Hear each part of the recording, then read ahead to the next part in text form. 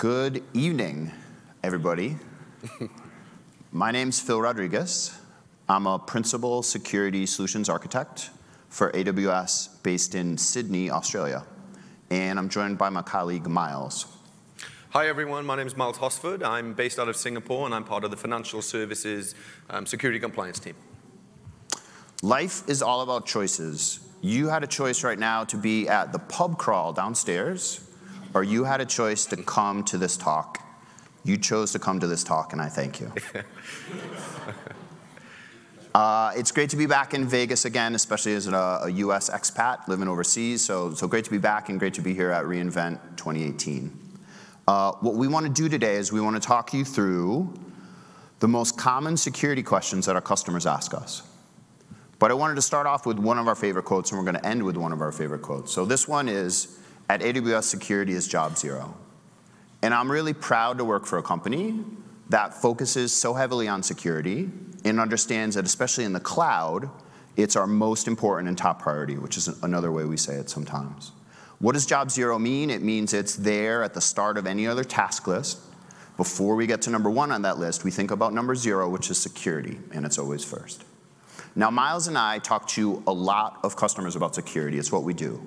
And over the last few years, we've talked to hundreds of customers around the world around AWS cloud security. And over that period of time, patterns emerge.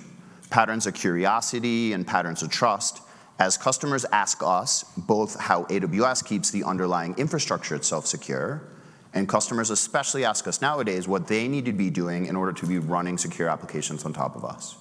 And this talk today is pretty straightforward.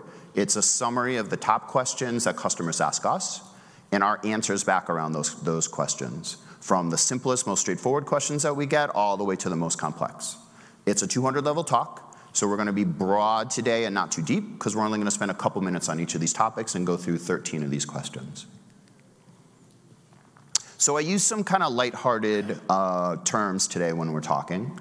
The title is Myths that are Dispelled, and a little later I'm going to talk about myths that are busted.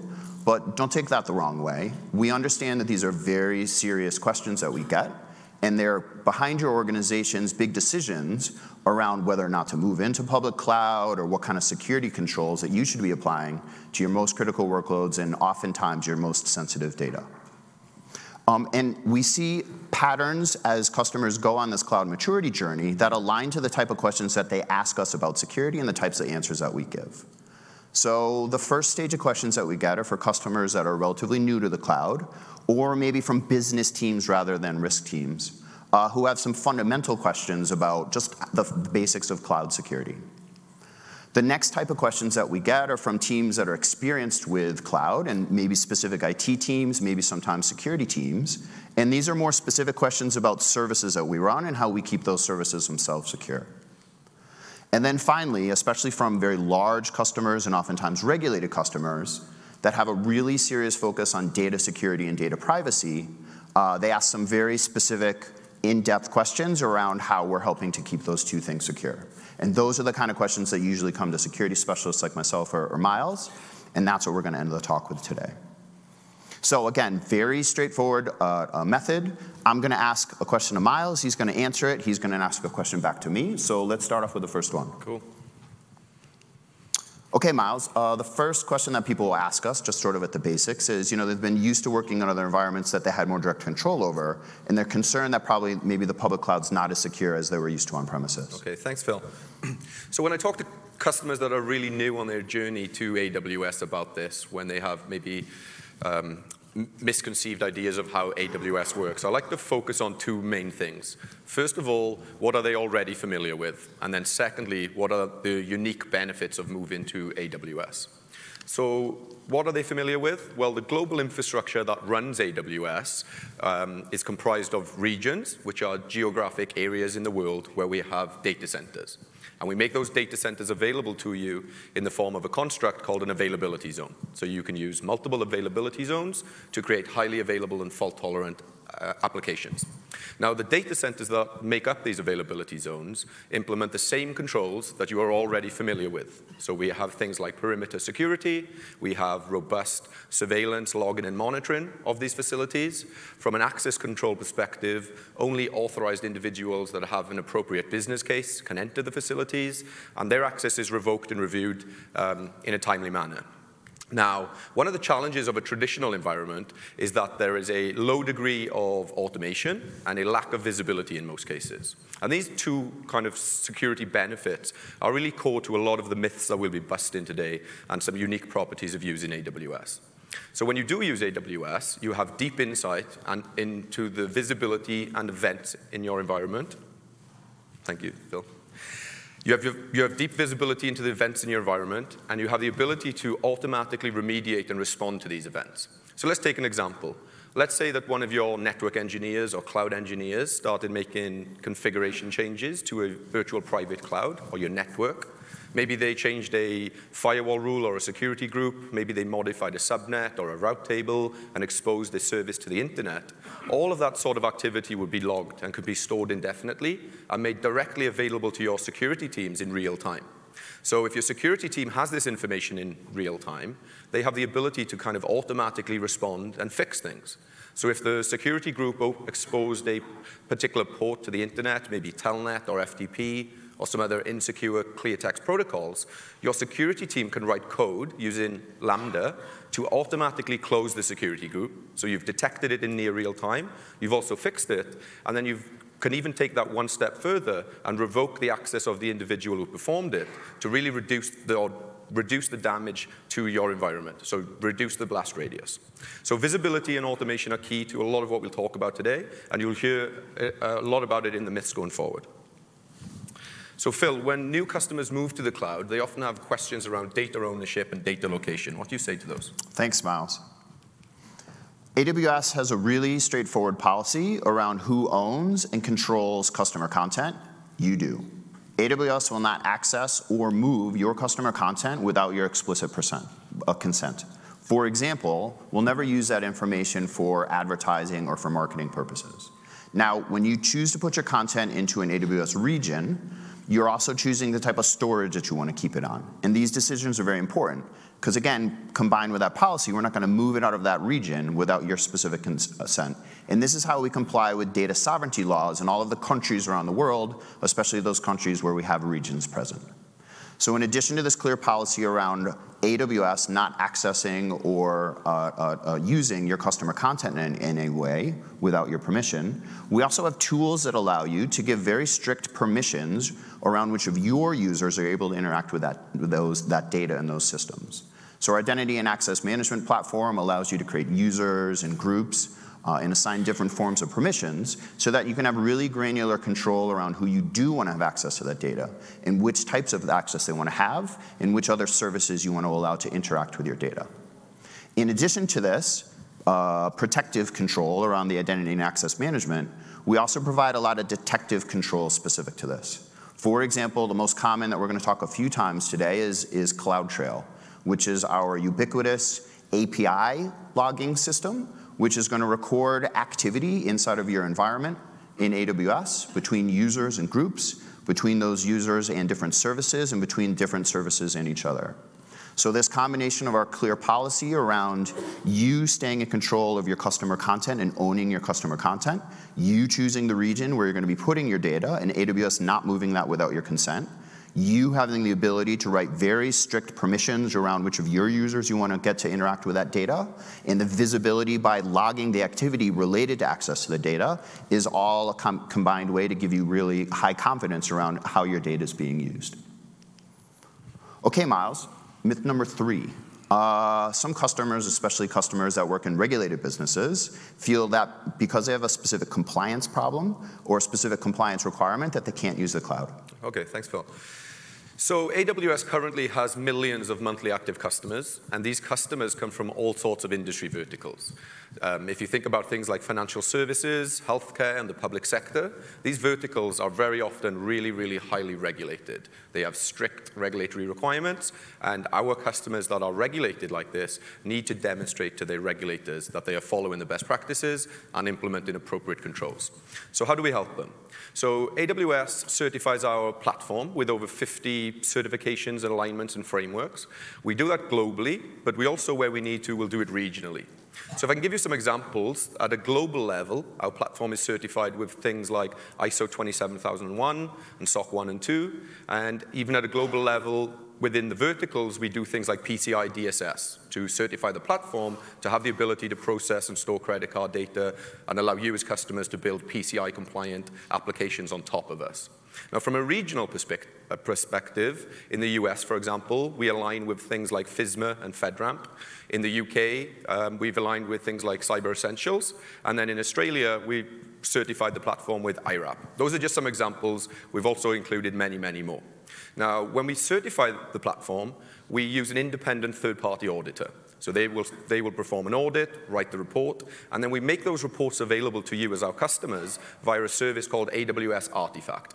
So if any of you are interested in finding out more about security of the cloud and what AWS does, you can go into the Artifact service and download things like our SOC 2 report, which will give you a really detailed description of the controls that we implement, like the ones I described earlier around physical security and the activities that we are responsible for. So you can use that as part of your due diligence to identify what controls that we have and then what you need to build on top of the platform. Now, finally, AWS customers have the ability to enroll in an enterprise agreement. This agreement is tailored specifically to you as a customer.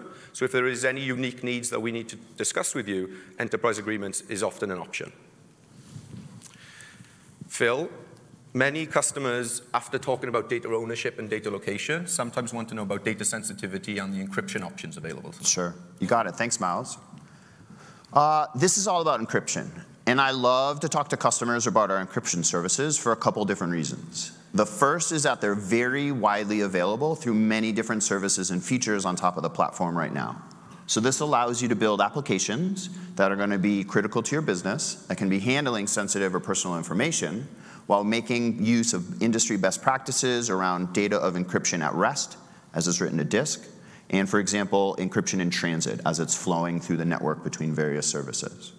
So in many cases, we're going to offer this by default within the service and as options that you can select in order to enable encryption inside of that service. And this is often as simple as just a single click. For example, inside of our Amazon S3 storage or our Amazon EBS block attached storage connected to our virtualized compute, both of these have single-click encryption options to be doing encryption at rest with keys that we're managing.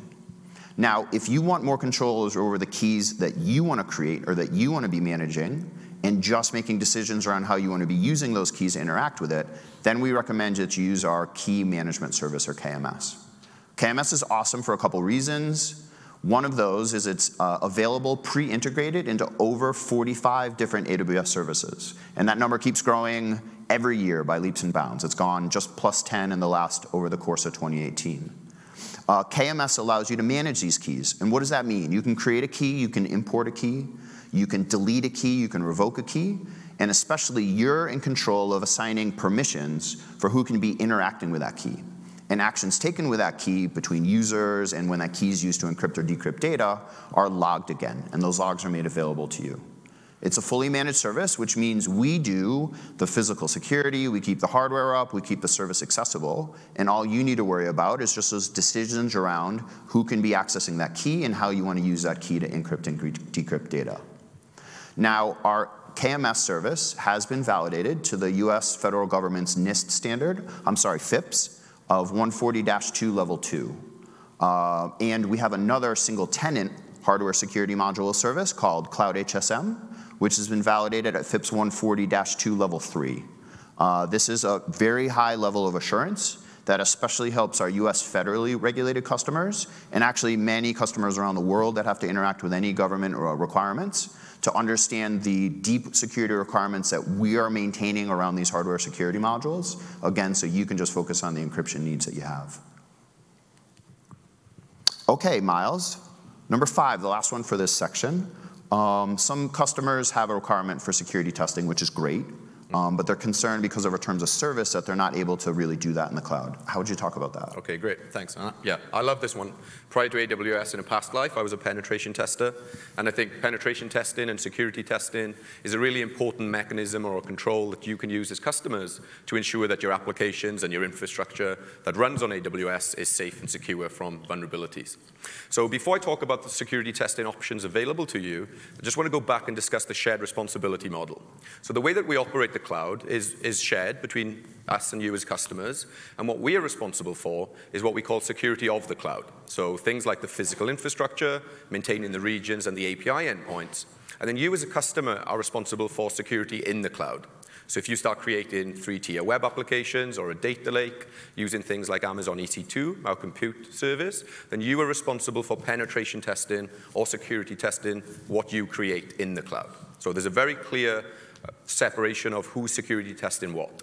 Now, the fact that we do perform the security testing of the services and assets that we run and manage, again, that is documented in our SOC 2 report, so you can go and read about our processes and our methodologies there if that interests you. So yes, you can do security testing and vulnerability assessment and pen testing, but we do request that you seek approval. So you need to go into the portal and fill in a very simple questionnaire, and it just captures some metadata about your activity, the source and destination IP addresses of the security testing, and this allows us to basically distinguish your pen testing activity from something that might have been malicious or triggered some events on the AWS side. Now, for customers that don't want to seek continuous approval, you do have options available to you. So many customers are operating in a DevSecOps environment, or maybe doing pen testing and security testing as part of a build pipeline. You don't want to keep requesting permission time and time again. So the two options available, you can use our cloud-native vulnerability assessment tool called Amazon Inspector. That's a host-based agent that you install on your EC2 server, and then you can schedule scans to basically identify missing patches or public vulnerabilities against a CVE database.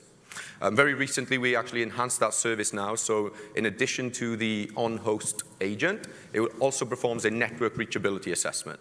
So for a given EC2 instance that might have multiple security groups or a complex network structure, it determines what ports are open to the internet and what services are running on those. So that might allow your security team to target or be more specific when they perform the penetration testing.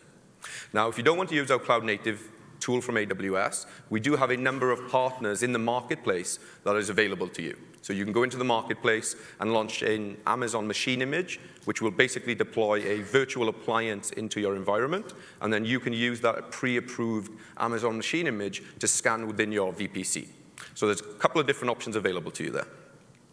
So those were the first 5 myths or cloud security questions that Phil and I very often get that come from new customers. Now we're going to dive into some questions from customers that have already really started their journey, and then they're starting to become a little bit more experienced with the usage of AWS. So in the last section, I talked about vulnerability testing and security testing that very often results in patches being required. So what do you say to customers about patch management, Phil? Thanks, Miles. There is some confusion amongst our customers around who's responsible for patching which type of services inside AWS, so let me address this really directly. When you're using a compute platform like EC2, and you are selecting the operating system, and you have access to that operating system, then you as a customer are responsible for keeping that operating system up to date. And we definitely recommend that you do. For example, if you're going to be using Windows or Linux or another OS and keeping it running for a period of time, use that operating system's built-in update mechanisms to keep that patched, especially across monthly patch cycles. When you're doing this patching, there's a few other ways that we can try to help you as well. But to be very, very clear, when you've got access to the operating system and you're launching that operating system, you're the one who keeps it patched. Another technique that some customers do is they're actually rebuilding ephemeral environments, maybe rebuilding from scratch many times a week or even a day. And when you do that, start from a known secure base patched image so that you're not constantly introducing vulnerabilities into these systems that you're automatically creating. Now, one way to do that from a known secure base image is to use our Amazon Machine Images, or AMIs, which we issue to our customers in the marketplace via a patched starting state. And we keep these images to be used as a starting state patched over time as well. For example, the second Tuesday of the month, colloquially known as Patch Tuesday, we will update the Windows Amazon machine image that's available within 5 days after Patch Tuesday. And that allows you to be using that as a basis for a patched foundation of the operating systems that you're choosing to run inside of EC2. We've got a couple of different tools as well. Miles already mentioned Inspector, which is a vulnerability scanning tool. Another great tool for the application of the patches is Systems Manager, which is a remote configuration utility for EC2 and allows you to query or update a bunch of different system settings, including the application of patches. So that's a great way to be automatically both detecting for vulnerabilities in these systems you're building and automatically applying patches within operating systems that are longer lived. Now, AWS does have a number of different services where we have the responsibility for patching the service itself. And we broadly refer to these as our managed services. For example, maybe you just want to focus on serverless code execution. Maybe you just want to be focusing on storage or database functionality, and therefore using a service like Lambda or S3 or RDS. When you're doing that, you just need to focus on the application functionality you want from that managed service and allow us to be securing and supporting the underlying infrastructure, including the patching of that underlying infrastructure. And this is a big benefit for customers who may no longer have to patch a database engine or an operating system, which is a lot of operational overhead. So one really simple example, let's say you want to use a MySQL database. We've got two different choices. You could choose to install MySQL inside of an EC2 environment where you chose to install a Linux operating system. And when you do that, you are responsible for patching both MySQL and the operating system. You could also choose to use the MySQL variant of our relational database service, or RDS, where you get the same database functionality, but AWS is responsible for patching of that environment and securing the underlying systems. So the choice is yours. All right, Miles. This is a common one, I think. Some customers are concerned because they're putting data in the cloud that everybody else will be able to get access to it. So what do you talk about? Yeah, thanks, Phil. So we have a number of storage services available to you. Phil's mentioned a few of them: Amazon S3, EBS, and a couple more. So I'm going to focus on Amazon S3 for this example. So to be very clear, Amazon S3 is secure by default. So when you create a bucket in Amazon S3, which is an area of storage, or if you place an object like a file into this bucket, by default, it is entirely private and only accessible to you as the owner who created it. Now, there might be some situations where you want to have a public bucket. So let's say that you are creating a static website and you want that exposed to the internet, or if you are serving something like digital media at scale, so images and videos that aren't particularly sensitive to your organization, then I think it is appropriate to be in a public bucket. But sometimes customers and the engineers within those teams accidentally will open a private bucket publicly, and then that will expose that data potentially to the internet or anyone that kind of stumbles across that bucket. So how do we help customers make good choices there? So we've implemented a number of preventative and detective controls. The preventative controls have been available to customers since we launched Amazon S3. So things like identity and access management policies, you can use as customers to define who in your organization can ever change a bucket policy. So for example, you might have an application development team that doesn't really need to be configuring S3 once the bucket's been created for them to use. So you would use IAM to restrict that group or pool of people to not be able to change the S3 bucket policy, S3 bucket settings. Within Amazon S3 itself, we have a kind of a second line of defense in the form of an S3 bucket policy. So you have the identity policy, but you can also use Amazon S3 directly to specify the configuration and the settings of the bucket. Now, very recently, we made it even easier for customers where we've added the functionality at an account-wide level where you can put a setting on S3 that says this specific account should never have public buckets. So you can prevent public buckets at scale across an entire AWS account. Now, what's really cool about that is if you're doing kind of workload segregation or you have a multi-account strategy, if you know that your particular application should never be exposed to the internet, like a private internal data lake, for example, or anything, configuration files you are using internally, you can apply that private setting across the entire account, and then you don't have to worry about people making bad choices on a per bucket level. Now, from a detective control perspective, we have a lot of visuals in the Amazon S3 console. So if you go to create a bucket and mark it as public, it will give you lots of kind of, are you sure you want to do this? This might be a bad idea. It will give lots of orange warnings kind of on a multi-step process to try to convince you that maybe you want a private bucket, not a public one. But sometimes people will still go ahead and create that public bucket. So then in the main section of Amazon S3, we actually list your buckets, and we put the public ones right at the top with a big orange sticker next to them or a tag that clearly indicates that they are public buckets. That allows your security team there maybe to easily identify them, perform a review, and if they shouldn't be public, you can close them or set them back to private. Now, I mentioned earlier the visibility and the automation that you get in AWS is something that you can't really achieve on-premise. So if we think about this scenario where someone creates a public bucket, so maybe there wasn't an account-wide setting, maybe you didn't have an identity and access management policy preventing it, or it was an administrator that had the access but was just making bad choices. So using something like Amazon CloudWatch Events or CloudTrail, you can stream these events directly to either your security team or into a SOC for review, but you can also respond in real time. So using code, you can write a Lambda function that will detect when a bucket has been made public, and then in near real time, just simply close that bucket to the world. Now, if we contrast that to an on-premise environment where one of your engineers maybe opens up a port to the internet, installs FTP, and puts a sensitive file in there, so kind of the same sort of situation, then in the on-premise world, it's probably very difficult for you to know that that happened. It would very likely go undetected for long periods of time. You might do an annual or more frequent penetration test that would pick up that there was an FTP server, but you certainly wouldn't know about that in around 30 to 40 seconds like you would inside AWS. So this combination of visibility and real-time response and automation allows you to create these guardrails that even if something bad does happen, you can mitigate it very, very fast before the risk actually transpires into an impactful event. So Phil, you've talked about identity, some basic principles. Many customers have questions around the secret access keys and how best to implement identity in the cloud. Sure, you got it. Thanks, Miles. So identity is the most important security principle in the cloud.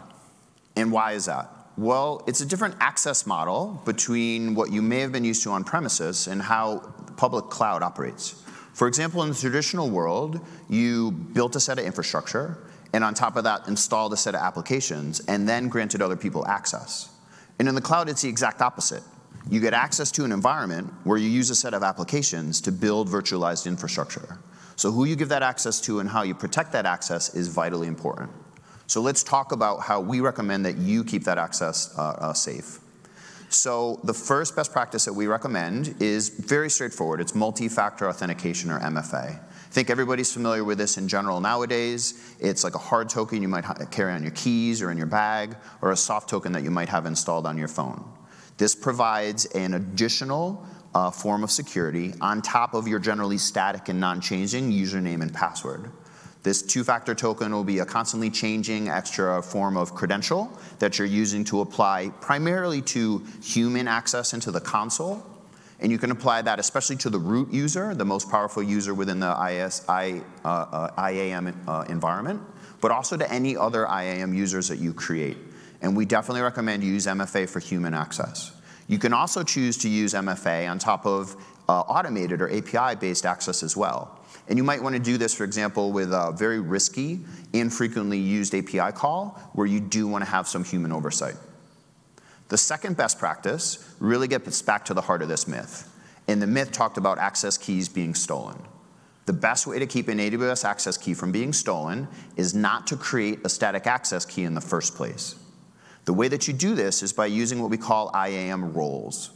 Roles are objects which have permissions assigned to them, and as a user needs to, they assume this role, get temporary access to these permissions to take actions, and when they're done, that access goes away.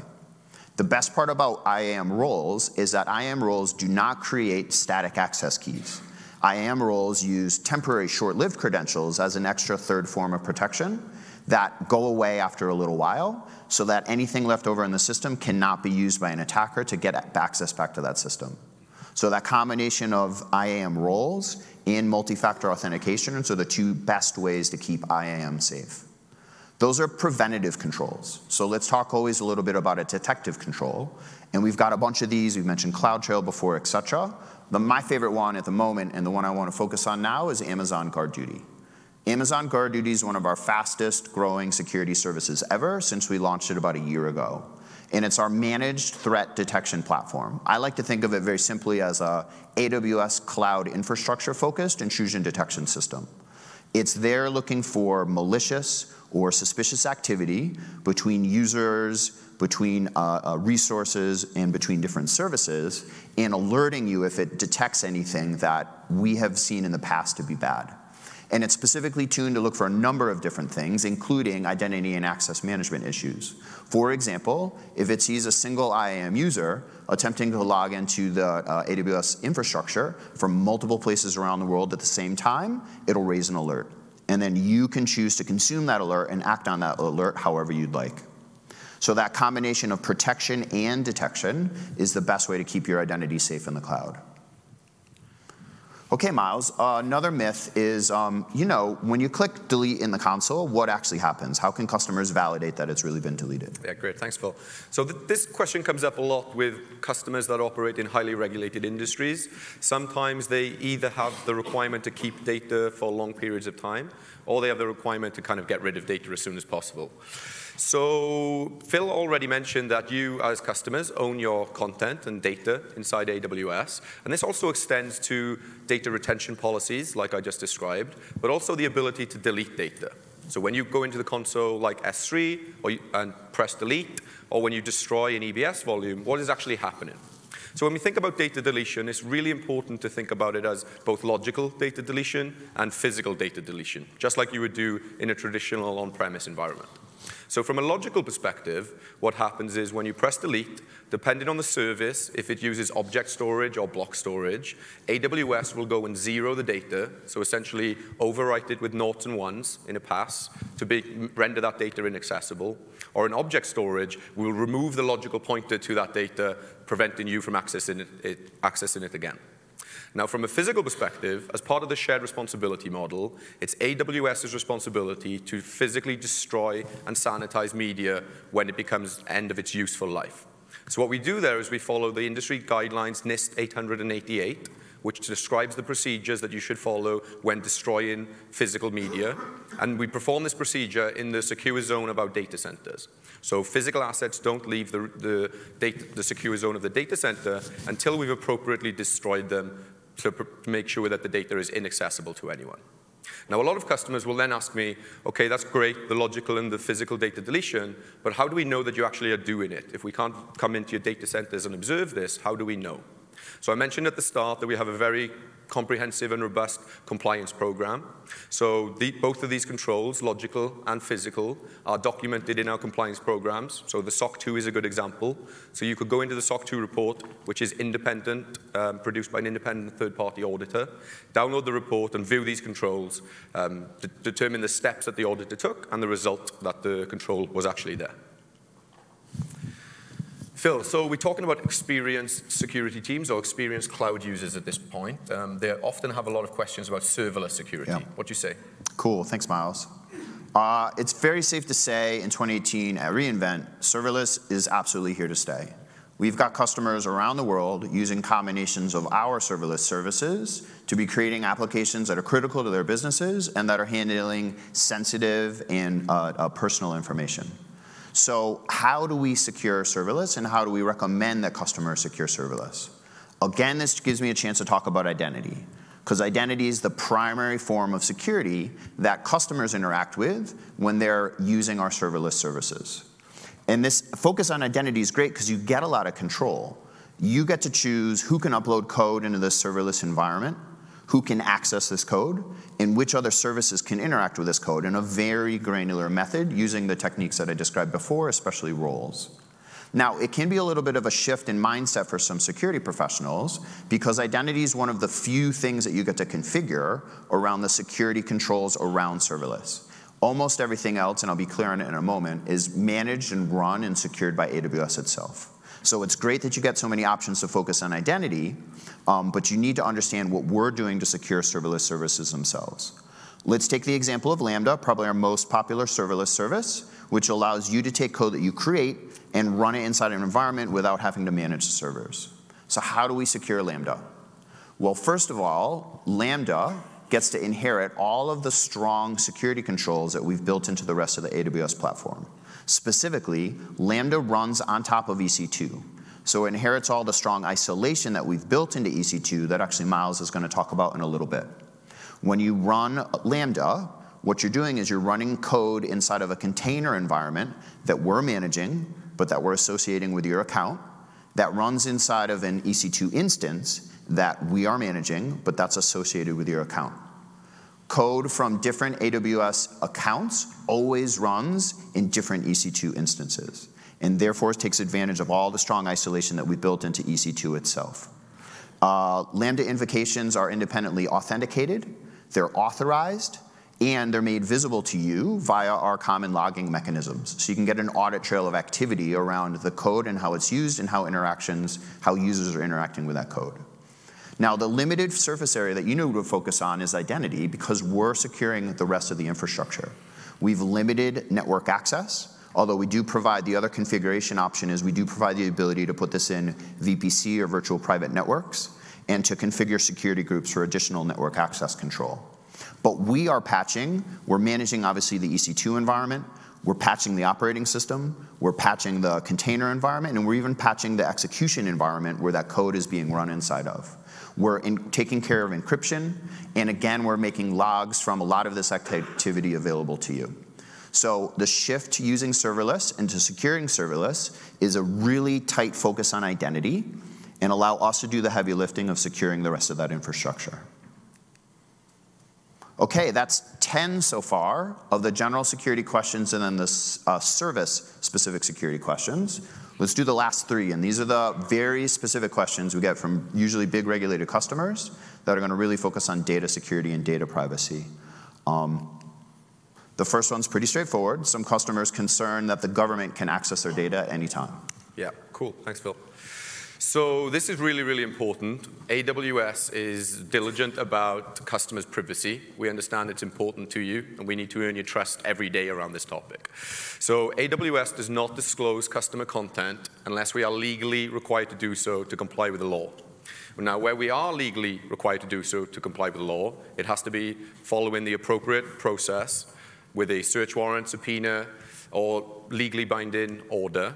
And AWS reviews these requests to us, and where they are overreaching or overbroad, AWS will push back, and we have a track record of doing that.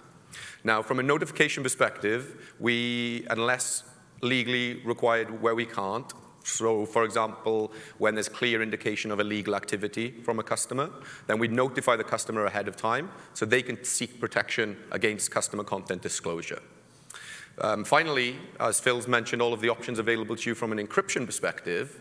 When you encrypt your data using keys that you manage and control, access to encrypted data is essentially meaningless without the appropriate encryption key. So when we talk about information requests, we talk about they need to be valid, we notify customers, and you have encryption options available to you. Now, finally, we know that transparency is important here. So we publish a biannual information request report publicly available on our website. So you can go and download that and see information about the number of requests that we've received and how we've responded to those. Phil, a number of customers, particularly maybe like a line 2 risk function at a bank or a highly regulated customer, might want to know about how AWS can potentially access these managed services you talked about. Sure. Awesome. Thanks, Miles. This gives me a chance to talk about a really important security principle that we operate inside of AWS. And you've heard our global CISO talk about this many times. The principle is keep humans away from data. Humans make mistakes. And the more of a chance that they have to get access to data or services that access data, it increases the risk that those mistakes could lead to an impact. So how do we operate at scale? Well, we operate at scale very clearly based off automation. And when this automation fails and we need to update the automation, we create other forms of automation to update the primary automation. AWS could not work at the scale that we did if these services that we're offering to you and managing on your behalf relied on human access in order to operate. That's why we focus on automation. Now, there are occasionally times where there's an exceptional circumstance where a human administrator does have to access this environment in order to fix something. So how do we protect that? Well, there's a series of technology controls and process controls that we apply to make sure that this has appropriate oversight and that there's good, strong security that customers are very clear about. So let's talk about the technology controls first. Probably the most fundamental technology control there is isolation. For example, staff that have access to the services network to run these services don't have access to our physical environments like the data centers, and vice versa. Staff with access to the physical data centers do not get logical access to the networks to configure or control these services. Now, the Amazon corporate network and the Amazon services network are two entirely separate networks with different sets of credentials. And when an administrator does have to access across this, they do so in a connection that's been secured with a VPN. There's certificates and multi-factor authentication and a connection through a Bastion host. And this encrypted, secured, and limited access is then logged. And all of the activity that takes place while they have this action is logged, and these logs are saved for review. In addition to this, we have a number of different process controls. Probably the most fundamental process controls is our HR screening process, where we do a special heightened form of screening for anybody that might need this type of administrative access. This access is associated with tickets. If you've heard AWS talk many times about our internal processes, we're very highly focused on tickets. And an administrator that needs this access has to be associated with a ticket. This ticket has a lot of oversight to even get created in the first place. It has to be appropriate scoped, it has to be limited in nature, and all of the activities that are taking during that period of time are logged. These logs are made available to security and legal for later review. And then when this access does happen, remember, it's an exceptional circumstance when a human has to fix something in this environment, then we kick off a process review and figure out what types of automation we can create to update the automation so that this human doesn't have to have this direct access again to the environment. All of this is recorded in our global compliance program, which will describe in a little bit more detail those technology controls and process controls, which again are audited by external independent third parties, and we give a lot of detail in exactly the steps of those audits to customers. Okay, Miles, last one, lucky number 13. Nice. I'm glad you got this one.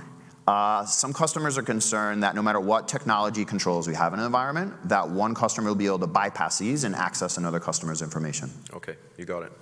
Thanks. So when we talk about our hypervisor and the virtualization technology that we have, it's really two main points. First of all, experience, and secondly, our ability to continually innovate on behalf of our customers. So from an experience perspective, AWS has over a decade of experience building, running, scaling, and securing a public multi-tenant cloud infrastructure. Part of that cloud infrastructure, or core to that, is our virtualization technologies and hypervisors. And as of today, we run two of those. The first is based on the open source version of Xen, and the second is based on the core KVM code as part of the Linux kernel. Now, since day one of EC2, Xen has been a core part of EC2 and will continue to do so going forward. AWS was a founding member of the Xen project. Now, what that means is that our developers that kind of work on the hypervisor are really familiar with the code base, but also from a security perspective, being a founding member of the Xen project gives us advanced notifications on security issues. So when there is a security vulnerability detected with the Xen hypervisor, the AWS team gets notified, and that allows us to triage and determine if there is any impact to either AWS or our customers. And if there is, it allows us to deploy a non-disruptive fix to mitigate the issue before there's any impact. Now, over a decade of experience has taught us that building simple building blocks scale better than complex ones, and that's why we continually invest in our innovation in this space. So many vulnerabilities that are actually detected with Xen, the hypervisor, don't actually impact our version of that. Now, why is that so? So over a number of years, we've been constantly customizing our version of the Xen hypervisor, in many cases often removing code or features that we don't use. Fewer features means less code, and less code typically means less bugs. So that's why if you go to the Xen, the AWS security bulletins page, when there is a Xen public vulnerability released, if you look at the AWS page, most times it will say, this vulnerability does not affect AWS and its customers. Simple like that. Now, not only just removing features from the Zen hypervisor itself, what we've been doing is actually moving a lot of these software components into purpose-built hardware. And this is our Nitro system. You're going to start hearing a lot more about that going forward. Now, by moving the software components into hardware, what that does is two things. It first of all gives you performance increases on your guest operating systems that run on this purpose-built hardware. But from a security perspective, it's an extra level of isolation between the management functions that typically was in software and the guest operating systems that you run on top of AWS. So a combination of this over a decade of experience running these hypervisors, combined with what we've been doing in the innovation space around moving software components into hardware, provides you as customers the assurance that the compute, memory, and network isolation that you have is sufficient to protect you or prevent another customer accessing the resources that we provision to you. Okay, that's the end of the myth. Phil, over to you. So that was 13 of the top questions that we get from customers about security. And these are the top 5 security benefits that we summarize when we talk to customers about this. The most important one for me is we engineer our systems and we build security into these services that meet the requirements of the most security and risk conscious organizations around the world. And our millions of active customers benefit from the fact that this platform has been engineered to meet the security requirements of very, very, very strict organizations. We have built automation deeply into these systems for a bunch of reasons. First, it allows us to scale, and second of all, it keeps humans out of these environments. That keeps them much more secure. We also provide customers hooks into automation to allow your security teams to move at the same pace that your development teams are, and to be creating automatic detection and automatic response where possible inside of these systems.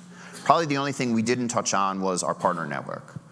We've got a large global community of security technology and security consulting partners, as evidenced by our security competency program. They're downstairs in the expo hall, and please, there were a lot of security partners there. It was great to see it on the floor. Please go down and interact with them at some point over the rest of the conference. We're back to this really simple message: security's job zero at AWS. And I hope you have a better understanding of the things that we do to keep the cloud secure itself and how you should be being secure in the cloud. And do me a favor, if you have a better understanding now of cloud security, help us scale this message. If you understand it, go back to work and tell your colleague. If you and your colleague get it, both of you go in and talk to your boss and make sure that they understand it as well. And if you, your colleague, and your boss all understand the security benefits of the AWS cloud, go and tell your CEO. And we've got a great website that helps you do just that. This is very straightforward information aimed at C-level execs, especially those looking at making cloud transitions, around how we're keeping the cloud secure and how you can be keeping your customers' information safe and secure inside of the cloud. We wanted to end with this quote. We started with a quote, so we'll end with a quote. Miles and I like this one a lot. And it's all about the shared responsibility model for us. AWS takes the security of the foundational infrastructure and the services that we provide to our customers very seriously. It's literally our top priority, and it always will be. And you have an important responsibility as well to be choosing which services you want to consume and choosing the right security configurations for them. Please continue to learn and access all our great public documentation that has a wealth of information around all of these security features and services. And keep being curious and asking us simple or complex questions around what we do to keep the cloud itself secure. A couple last notes. First of all, your feedback is vitally important to everybody at Amazon and AWS and those of us right here on the stage right now. So on your phone, you've got an app for the conference. In that app for the conference, you can give us a rating. Give us whatever rating you feel is appropriate. The second is, this whole talk is about questions from customers. So we make sure at the end we've got time to take some questions for customers. And it's a great talk to ask questions about because we did a little thing about everything in AWS security, so everything's open. Please, now we've got some mics as well, I think in the middle. If you've got a question for us, we are here for a few more minutes. Go ahead. Yeah, sure, there's a mic just so we can hear it. Just back there in the center of the hallway. Oh, somebody's already on this side, so. Sorry. If a company chose to use, like, say, RDS, where AWS is responsible for patching, what steps are taken to prevent that patching from affecting a company's production environment? And what happens if a production environment does go down because of the patching? Sure, yeah. Yeah, I'll take it and then Sure, you can maybe add. Yeah, so good question. And what we do there is we encourage customers to obviously have development, test, and production environments. And what we do at AWS is within the RDS console, you can specify a schedule or patch maintenance window, or you can turn off patch maintenance altogether. So what most customers would do is in their production environment, they would probably turn off patch maintenance until the development and test environments have successfully had a patch rolled over them. So that's typically what they would do, yeah. So for your production environment, no patching, and then you turn it back on once the development environment has successfully received a patch. So that's good, but what happens if production was affected? Right, I mean, so you've taken steps to prevent it, but we all know that things still happen. Yeah, so if your production database wouldn't get patched if you specify it not to get patched. So we will only patch the databases that you say, yes, patch my development, patch my test, but don't patch my production. And then until you've received the patches, once it's been rolled to development and test, and it's working with your application code fine, and you're happy with that, then you can tell us to go ahead and specify the maintenance window to patch production. Question on this side. First of all, thank you. It's a great presentation. Definitely enjoyed it. A quick question on AWS GuardDuty. What is the efficacy of the alerts that you see on AWS GuardDuty? Like, how effective are these alerts? Yeah, great question. So GuardDuty was one of our first security-specific alerting services. So we spent a lot of time to make sure that we were maintaining trust with customers by making sure that these are very high-quality alerts that are based on our decade of operational experiences around seeing good and bad things in cloud environments. So they're very, very, very accurate. Many times, customers may be alerted on things that they don't feel are highly a security impact. And therefore, they can assign risk ratings, and we assign risk ratings to them as well. For example, one of the alerts, it notifies you if there's a new or unknown IP address that's making an API call inside of the environment. Now, this might be a malicious outsider, or it could just be a remote dev. So our goal is to give that information to the customers and allow you to make those decisions on its behalf. But we have a very different strategy. We've got dozens, less than 100 of different alerts that fire inside of the system that have been highly tuned. We're not like some other traditional IDS products that have hundreds and hundreds of alerts and might generate 100,000 things in a day. We're trying to be much more focused than that. Yeah, what I would add to that as well is Amazon GuardDuty is built upon our machine learning and AI services. So what happens is when you activate the service on day one, we spend about 7 to 14 days profiling what good looks like for your account. So Phil's mentioned if there was an IP address connecting from another country, if that was appropriate for you as a customer, then we probably wouldn't flag it. But for another customer where they've never received that sort of activity before, the machine learn train model would flag that as an issue. And then you can, as Phil says, you can determine if that's impactful or if you want to mark it as a false positive. Question on this side. Yes, thanks for the great talk. Appreciate it. If we have some contractual requirements, so in environments where you manage the patching, that the patching should be done within 3 days of the vulnerabilities being known, are these type of specifics available and signed contractually with you? We're very clear around what our patching policy is in our documentation. And in many cases, that patching process is invisible to customers because as part of the shared responsibility model, we take accountability for it. And many of the patches that we deploy will be invisible to customers and not have any impact in these environments. Therefore, it's our responsibility to keep those environments patched. And we do have a contractual responsibility to do things that are appropriate for the security of the entire ecosystem. So, I would look at our policies around patching and our statements that we're there to keep it secure. And that would be the support that I would look at. The only time that we're exposing any of this patch stuff is where it might be a service that has a very disruptive patching style. We talked about some database stuff before, where again, we give you tools to control when and how those patches are applied inside the environment. Okay. Question on this side. Thank you. Yes, very good presentation. This is a real question coming from high ranks in my company, Accenture. Great. So regarding managed services, like, for example, serverless Lambda particularly, typically when you are IaaS or traditional data center, you would build your architecture to cope with different SLAs, and you would try that systematically, if you do your job correctly, to verify that the SLA committed or SLO is correct and it handles in reality.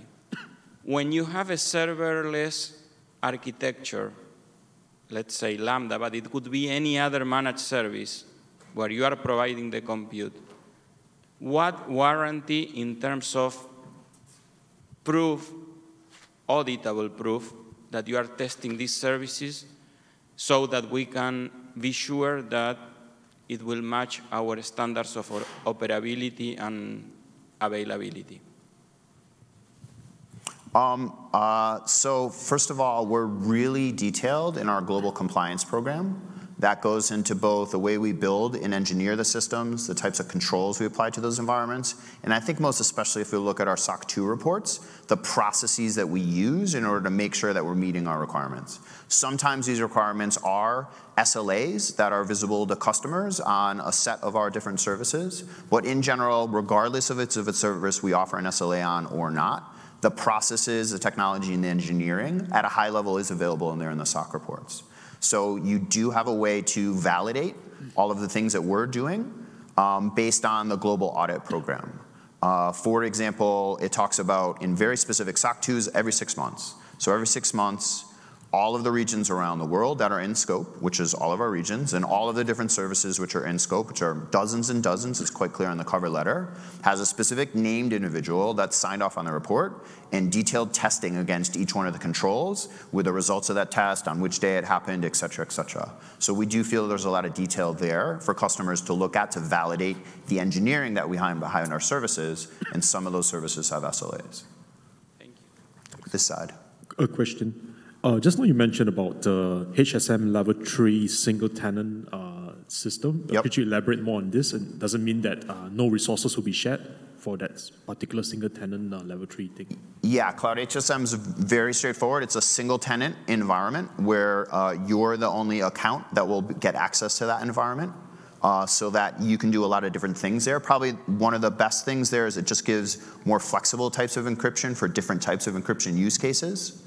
And the fact that it's single tenant helps some customers comply in a different way. To be honest, the difference between Cloud HSM and KMS is decreasing over time as we're pulling great features from HSM into KMS, and we're increasing the validation level of both of those to now. The difference between FIPS 140-2 level 2 and level 3 is pretty small, and they've both been validated to that base level. Yeah. What I would add as well, I think this morning I saw on the kind of the Twitter feed, and we don't get a chance to watch the session, so you probably know more about this than we do right now, is that KMS can now be backed with Cloud HSM. Yeah. So you can store a key in Cloud HSM, which is single tenant, but enjoy all of the benefits of the front end of KMS around how you rotate and manage and create those keys.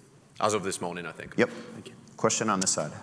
Yeah, I think it was your myth number 12 that prompts this question, and it boils down to the hardware-based vulnerabilities like Meltdown and Spectre. Oh yeah, yeah. yeah. And I'd like to know what Amazon has done to address those and what you continue to plan to do, because of course those types of vulnerabilities are still coming out. And does it have any performance impact on people who use the shared services? Yeah, no, good. So I think what we've done to address those is a combination of kind of the customization and the innovation. So what we've been doing is, as I mentioned, removing the software components, putting them into purpose-built hardware that we've designed and had constructed specifically for us. I think if we take Meltdown and Spectre as an example, because AWS is part of various internet working groups, we actually get access to these vulnerabilities when they're embargoed. So we knew about the vulnerabilities well ahead of time. Unfortunately, at the start of the year, when Meltdown and Spectre came out, someone leaked them before cloud providers had a chance to address them at scale. But on the day when the leaked information came out, AWS had already patched over 99% of the fleet, and then within the following day after it, I think the last couple of single-digit percentage of the fleet was patched. So we take it very seriously. We're notified in most cases ahead of time, so before the public knows about it, we have abilities to put in place controls and patches and make enhancements for our customers there. Okay, no more questions. Thank you very much. Like I said before, you have choices. One of those choices is the pub crawl still going on downstairs, and there's a few security locations, so maybe we'll see you there. Thank you very much for your time. Thank you.